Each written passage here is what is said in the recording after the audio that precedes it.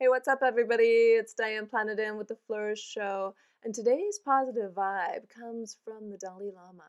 And he says, every day, think as you wake up. Today, I am fortunate to be alive. I have a precious human life. I am not going to waste it. The goal is not to be better than the other man, but your previous self. Consider carefully what prevents you from living the way you want to live your life. As you breathe in, cherish yourself. As you breathe out, cherish all beings. Well, if that is not the most spectacular way to start your positive vibe of a day, I don't know what. And what an inspiration leader we can all enjoy around the world in the Dalai Lama. The message comes across the globe loud and clear because, after all, we are quite the miracle to be here. Each one of us is a unique being, a unique spiritual entity in this global universe we call the Earth. And, in saying that each day is precious, and you're really not comparing yourself to somebody else, but who you were yesterday really hits home. Because if you can remember that one little thing, well, actually, it's quite a big thing now, isn't it? But if you can remember that the only one you're in competition with is yourself, who do you want to be? Where do you want to go? How do you want to strive to be the best that you can be? To be the role model that you want to be, to live a legacy for your children and those you mentor.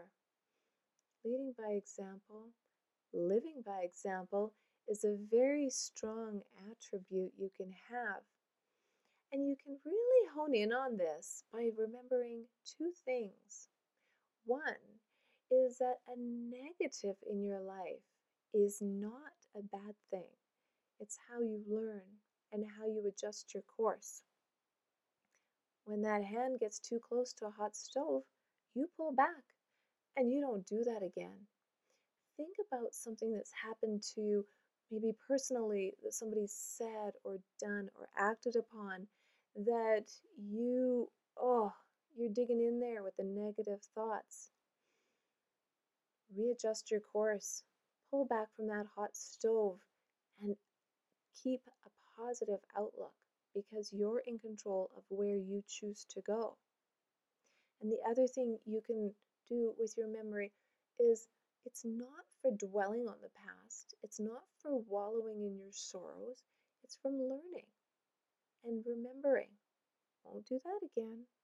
Yes, we love our family memories. Don't get me wrong. That's not what I'm talking about. I'm talking about if you want to be the person that you are meant to be on this beautiful planet of ours and live in peace and harmony.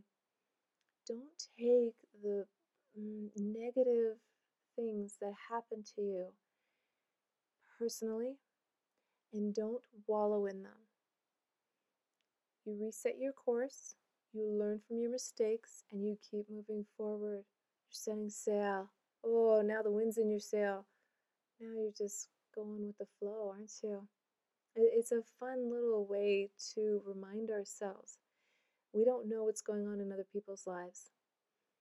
Not to take it personally, because honestly, taking care of yourself and your family and those you mentor is a big enough job without worrying about the things that you cannot control. So, as the Dalai Lama says, as you breathe in, cherish yourself, and as you breathe out, cherish all beings and live an inspired life.